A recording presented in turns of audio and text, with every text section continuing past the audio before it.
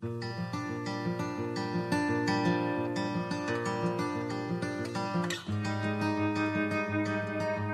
is December the 30th. Today, we see the end of the book of Revelation, the end of time.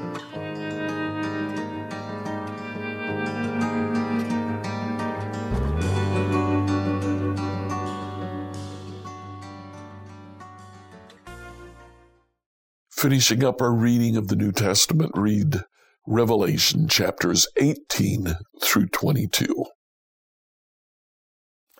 In Revelation chapter 18, Babylon falls. Babylon represents the evil in the world. This is the statement that evil is coming to an end.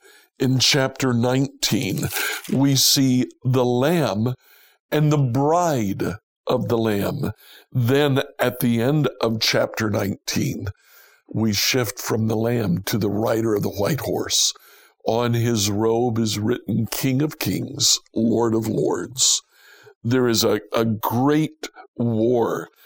But the interesting thing, when the leaders of the nations of the entire world gather to fight against the rider of the white horse, they start by calling the vultures for the ensuing carnage.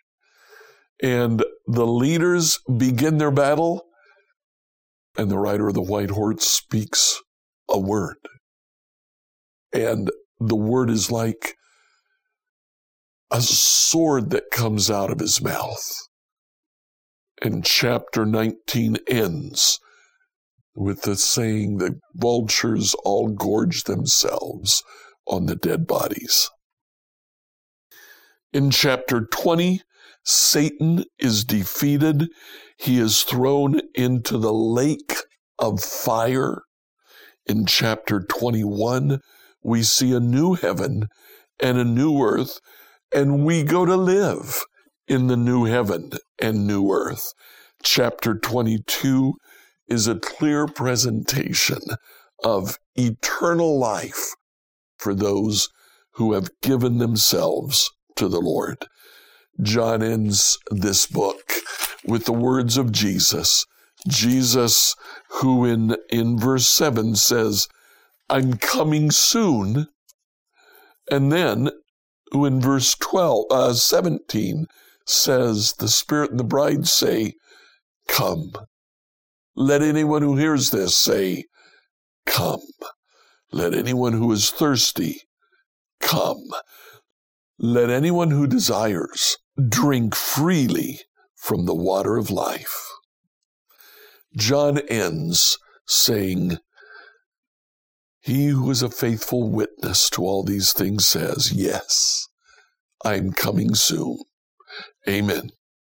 Come, Lord Jesus. John finishes his book by saying, Jesus is coming soon. We live in the hope of Jesus' coming. Hope that one day we'll be able to spend eternity with him. Thank you for being with us as we read through the Bible in a year. I hope you've enjoyed it. Enjoy this weekend in the church of your choice.